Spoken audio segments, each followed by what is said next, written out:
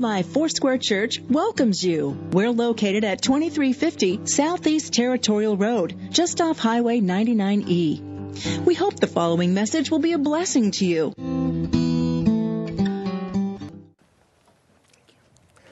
Emmanuel, God is with us. That's the reason we celebrate this Christmas season. In just a moment, I want to talk to you and really continue the series, The Story.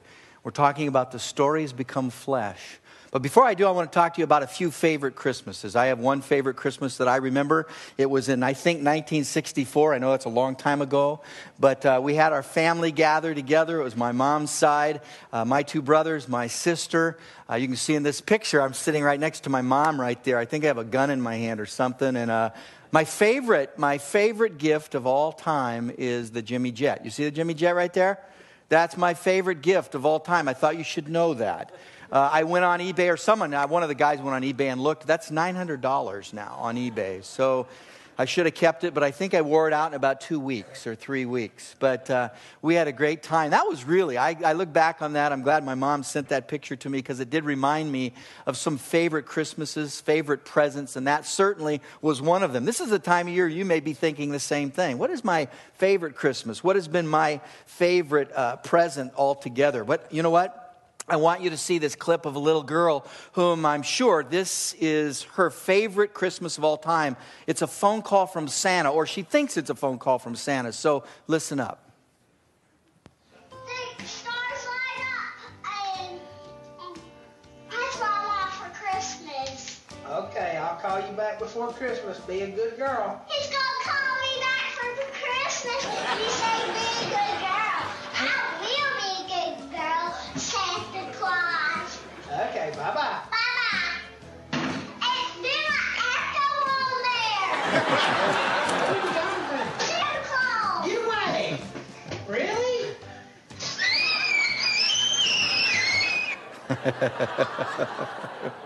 I'm sure that will be her favorite Christmas of all time, especially when Santa Claus calls back. You can be sure of that. Well, the Christmas story that we're going to read today is found in the Gospel of John. I want you to open your Bibles if you have them with you. We're going to look at John chapter 1, verses 1 through 13, because it's here we see how God makes the story flesh. Here's a little history of the last several weekends. We're talking about, as I said earlier, the story, and here's what we've said so far. We've talked about God has created the story. Man came along and corrupted the story. God intervened, rewrote the story. And today we're going to talk about the story becoming flesh. God makes the story flesh. And the story's told in narrative form by two other gospel writers, by a tax collector named Matthew and by a medical doctor named Luke. But then we go to the Gospel of John. It's retold, and you need to catch this, it's retold in poetic form by the gospel writer here. He's not just giving a narrative, but he's writing you a letter full of poetry. And that's what he does here. And you pick that up as you just begin to read this particular gospel. It's written by a fisherman named John. I love it. It's in the opening section of the gospel that bears his name, and it goes like this. In the beginning was the Word, and the Word was with God, and the Word was God. He was with God in the beginning. Through him all things were made. Without him nothing was made that has been made. In him was life, and that life was the light of men. The light shines in the darkness, but the darkness has not understood it. There came a man who was sent from God. His name was John. He came as a witness to testify concerning that light, so that through him all men might believe. He himself was not the light. He came only as a witness to the light. The true light that gives light to every man was coming into the world. He was in the world, and though the world was made through him, the world did not recognize him. He came to that which was his own, but his own did not receive him. Yet to all who receive him, to those who believe in his name, he gave the right to become children of God. Children born not of natural descent or of human decision or a husband's will, but born of God. Wow. I mean, you read that story, it's amazing. Have you ever wondered if any of the people who played a part in the story of flesh here, God becoming flesh, understands what was really happening? Did the angels who announced the birth begin to grasp the amazing thing that was happening that night? Did the shepherds who ran to the manger after being serenaded by a host of angels, did they really understand what they were doing because they appropriately bowed down before that baby? Did Mary, who gave birth to that baby, held him in her arms, did she know the transforming power that that child would have on all generations to come? So here's what's really happening here. The one who created the story, who created the world and entered the world, became flesh. The one who created the world became a creature, became a human being. God became a man. That's what we're celebrating. Emmanuel, God became man. And that's good news. I mean, that's good news, especially the days that we live in now. We need good news. We need hope. We need something to hold on to. And it's so right that what is represented here for us, what tells us this wonderful story and brings joy to our heart, is the birth of a child. It's the birth of God in the flesh. Listen, as much as we try, we mess the storyline up. Every single time we're given a chance, sooner or later, we go about our own ways. That's what the prophet told us. He said, when we're left to our own ways, we wander. When we're left to our own ways, we destroy things. But when God intervenes here, God becomes a man. He redeems us. That's newsworthy. That should be front page news around the world. Every person on this planet, I think you would agree, needs to hear this story at least once. Everyone. This is a story, a message that needs to be twittered through the whole earth. Everybody needs to know, Emmanuel, God is with us. This is amazing. You see, I can believe that there is this living God, that the living God did all these miraculous things. I can believe that God parted the Red Sea. I can get my head around that. I can believe that God made the sun stand still. I can handle that. But this, what the living God did on that first Christmas Eve, this is amazing. Have you ever heard anything so fantastic? That God became flesh. The Creator became a creature. God became man. The story became flesh. I want you to listen again to the words of this wonderful fisherman who turns poet and writes this amazing account of Christmas. And he says it this way, in the beginning was the Word, and the Word was with God, and the Word was God. All things were made through Him, and the Word became flesh and dwelt among us. What happened here? The Word moved into your neighborhood. The Word took up residence where you live on this wonderful planet. Now, the word for word that John uses is the Greek word logos. Some of you may be familiar with that word. And logos comes into the English language in words like logic or logical. One is logical who lives by logic, or one is logical who lives by the logo. Now, here's something else you need to think about. Why does John use this word? I mean, why does this fisherman tell a story about Jesus and call him the Logos? Why not use the word son? John is fond of that word. In fact, from this point on, he calls Jesus the Son of God. Why doesn't he use something like that? Or use terms that other people used for Jesus. They call Jesus the Son of Man, Messiah, Lamb, or Lord. Why not those titles? There's a reason. There is a reason he does this, because John wants to reach as many people as possible. You see, the word logos was a word that went wide and deep with every culture in John's day. That if you were sitting on the street corner of any major city of his time, if you were in Jerusalem or Athens, or if you were in Alexandria, or if you were in Rome, and there was a conversation that broke out, and the term logos was brought up, everyone would enter in. They would have an idea of what that word was all about. Now, it meant something to different cultures, but it was something common. People understood that word. It's kind of an evangelistic word.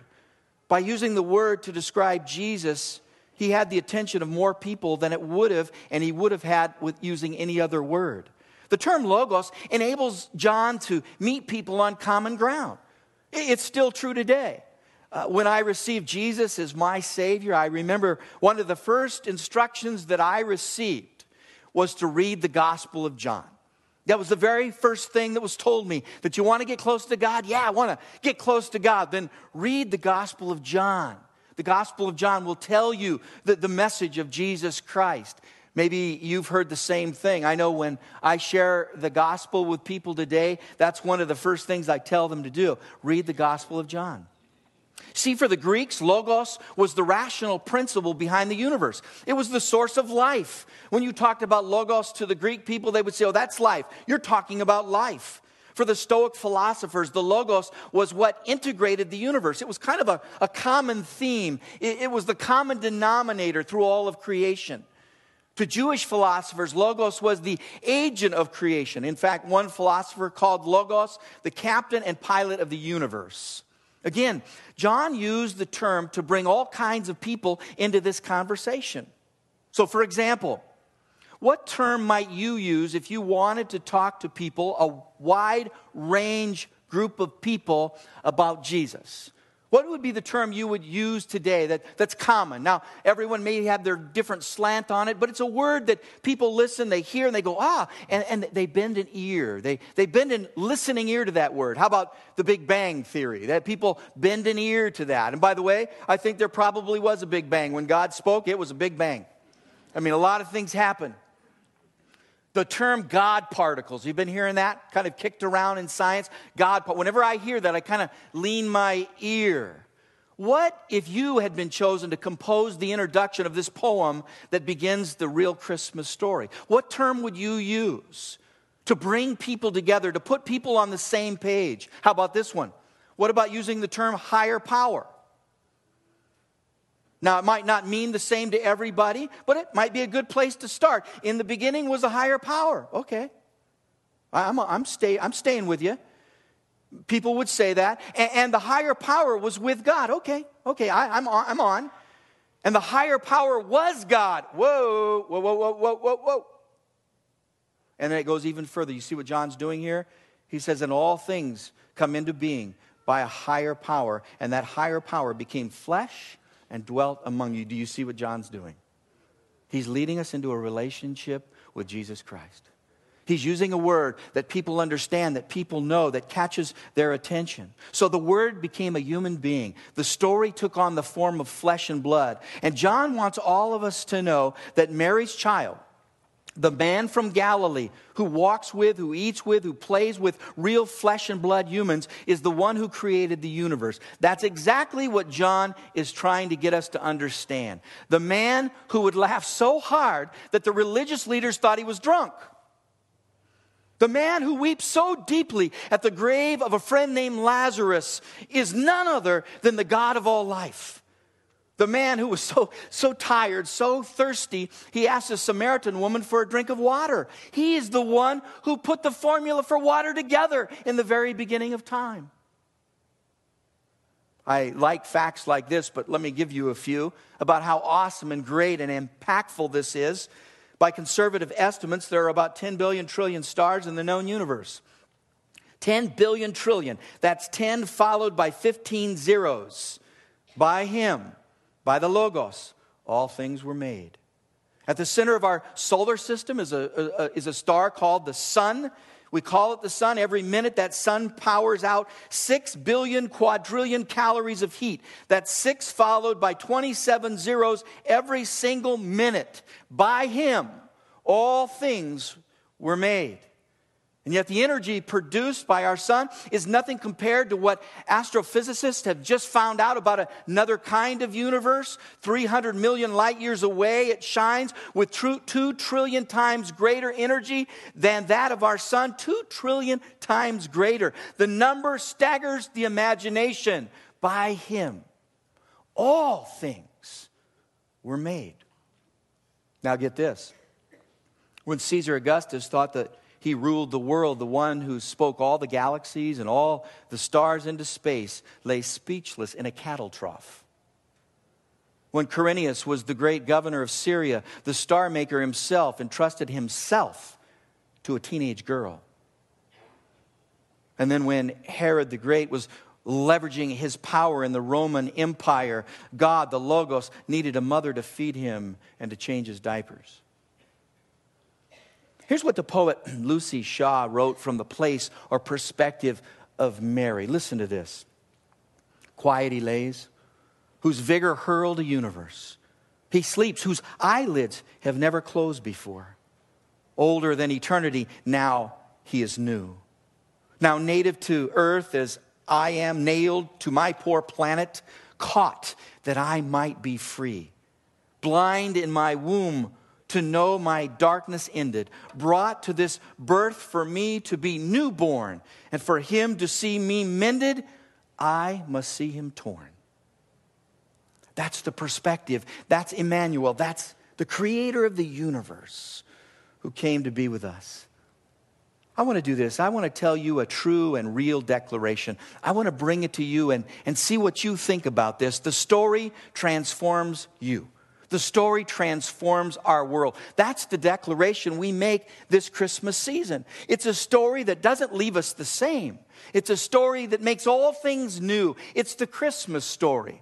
And I thought I'd give you 5 reasons why this story transforms your life. Number 1, because the story became flesh, we have been given unbelievable dignity. Listen to this.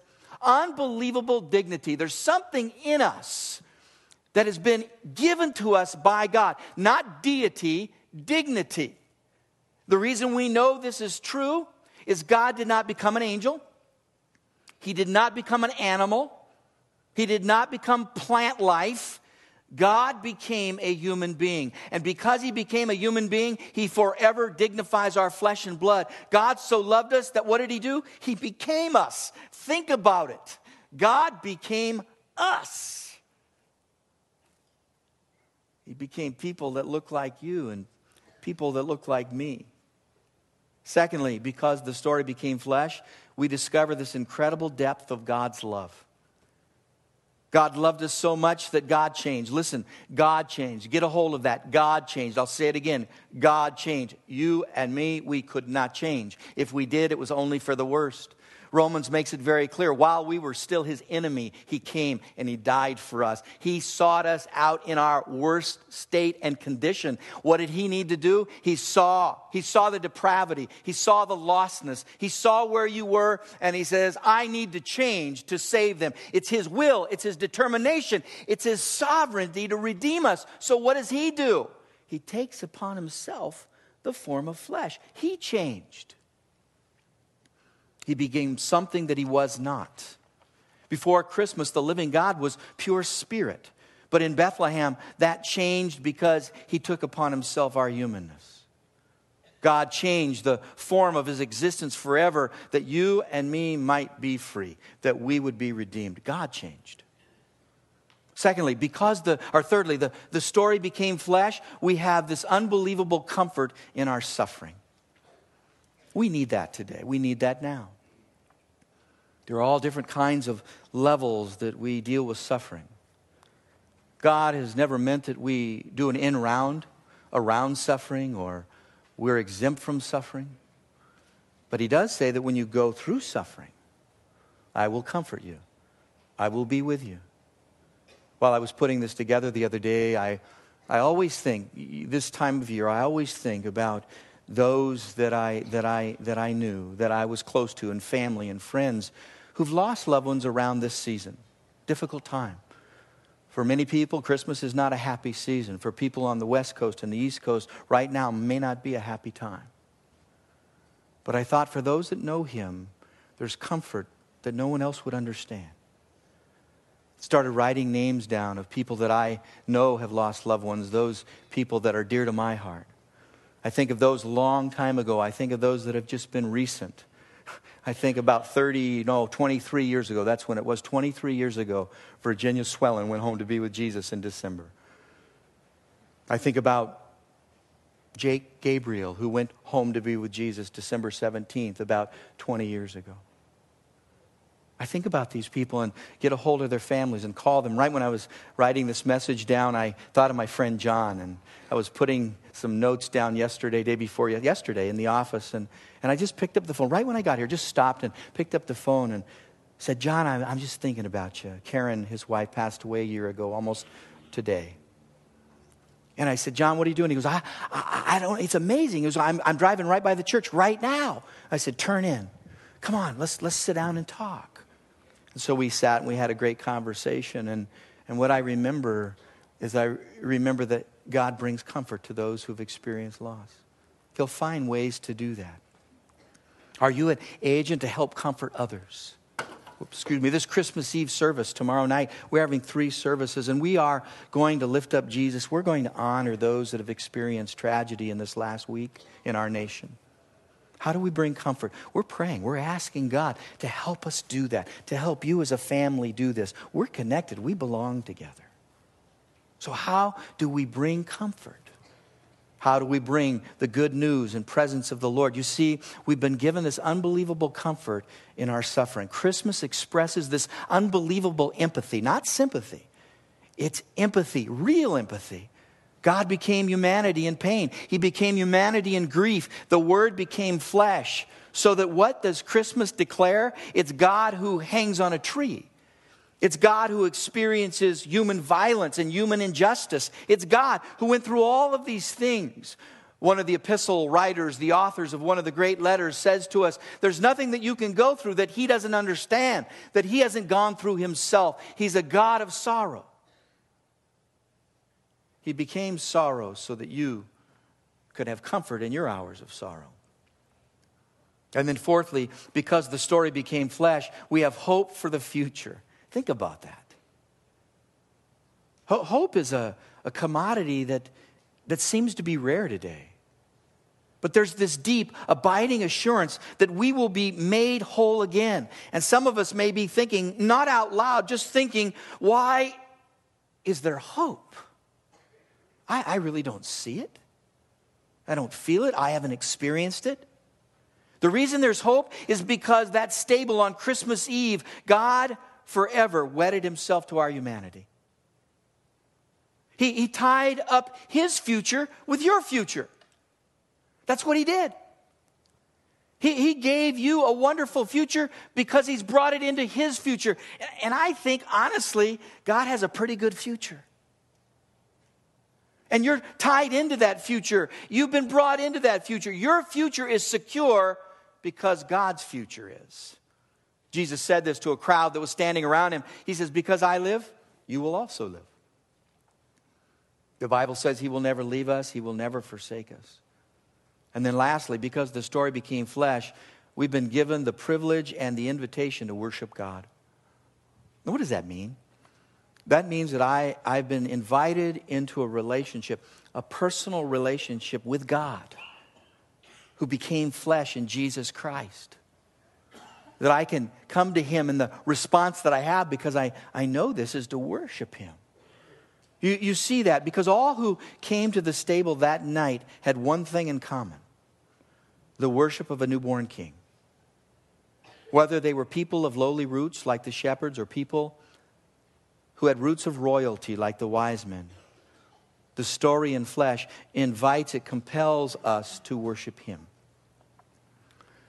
And if we think of one thing this Christmas season, think about that relationship.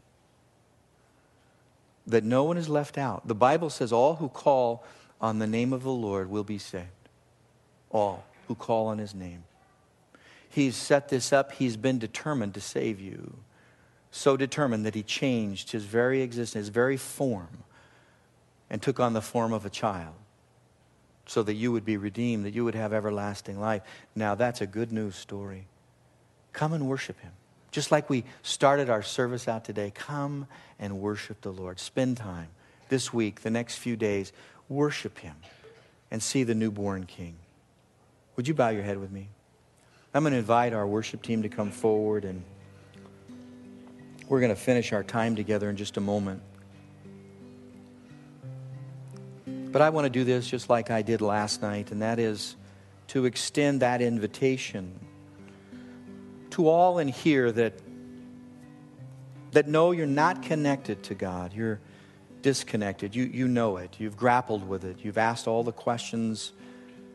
And then it's come down to one simple thing. It comes down to taking that step of faith, just believing that He is your Lord and Savior. That He's done everything to provide a way for you, to provide a way for me. So if you're here this morning, in just a moment, I'm going to pray a prayer, and I'm asking all of us in this place to pray this prayer with me. It's a prayer of receiving His salvation, His grace. And if you're here this morning and when you pray this prayer, you know it's your prayer of salvation, that you're asking God to become your Lord, to be your Savior. After the prayer is finished, I'll just ask you if you would lift your hand, not to call you out or embarrass you, but to lift your hand and say, I prayed that prayer to receive Christ. I also know that there may be many here that a long time ago you received Christ in your heart, and the holidays may bring us back to that warm place of the past where we were right with God. We knew we were, but for whatever reasons, we've become disconnected. This is a time for you to pray this prayer as well. And when you're finished praying that prayer, I'm going to ask that you lift your hand as well. Again, not to call you out or embarrass you, but that you would make a confession that reconnects your life with God's life. That's what He wants to have happen today. Would everyone in this room please repeat after me? Dear Jesus, You are the Lord who makes me whole. Today I receive the gift of eternal life. Forgive me of my sins, because today I confess with my mouth and I believe in my heart that You are my Lord and Savior, that You were born in a manger, that You lived a life without sin, and You died on the cross for my sins. And You rose again because death had no power over You. You're the kind of God I want to follow. Be my Lord and Savior. Still with your heads bowed and your eyes closed, if you prayed that prayer this morning, would you lift your hand where you are? Just so that we can see you, you can make that acknowledgement and say, yeah, I did that. Good. If you lift your hand, just leave it up for one moment. We have something we want to get to you that helps you in the decision that you made today. It's a decision of faith, first of all. It's a decision of courage. It's a decision that you've made today where you're saying, I need hope. I want hope. Thank you. We see your hand. Good. Once you receive that pamphlet or that card, you can put your hand down. Thank you for making that confession today. I'm going to ask you to do one other thing. If you came with family or friends, would you make that confession to them as well? The Bible tells us very clearly that if we confess our Lord before man, He will confess us before God. And so that you would make that confession. That's your nucleus. That's your family. That's your unit. And that's where you grow. You grow there. Tell them. If you didn't come with someone, then we're going to have prayer teams up here after this service. Go to one of them. Go to one of those couples and tell them the decision that you've made. And I know that you're going to be encouraged and grow. For those that lifted your hands, thank you for, again, your faith and your courage. This is a season to embrace the life and love of Jesus Christ. And there are powerful things that happen. That my life has changed. The old is gone. The new has come. All of these things are not theory. They're not remote. But they've been experienced by many, many in this room and by myself. Our lives have been changed because Emmanuel, God is with us. Father, thank you so much for the salvation that we've experienced in this place, that you're always about, always determined to save lives. Thank you for finding those lost things. Thank you for finding me when I was lost. You've redeemed me. You've redeemed many in this room today. Thank you for your amazing grace. In Jesus' name we pray, and we say amen. You can contact the church office Tuesday through Thursday from 9 to 5 and Fridays from 9 to 3 at 503-266-4444. Please visit us on the web anytime at canbyfoursquare.com. Pastor Ron and others on New Life staff, along with occasional guest speakers, trust that the Holy Spirit will use the message to teach you, encourage you, and give you hope.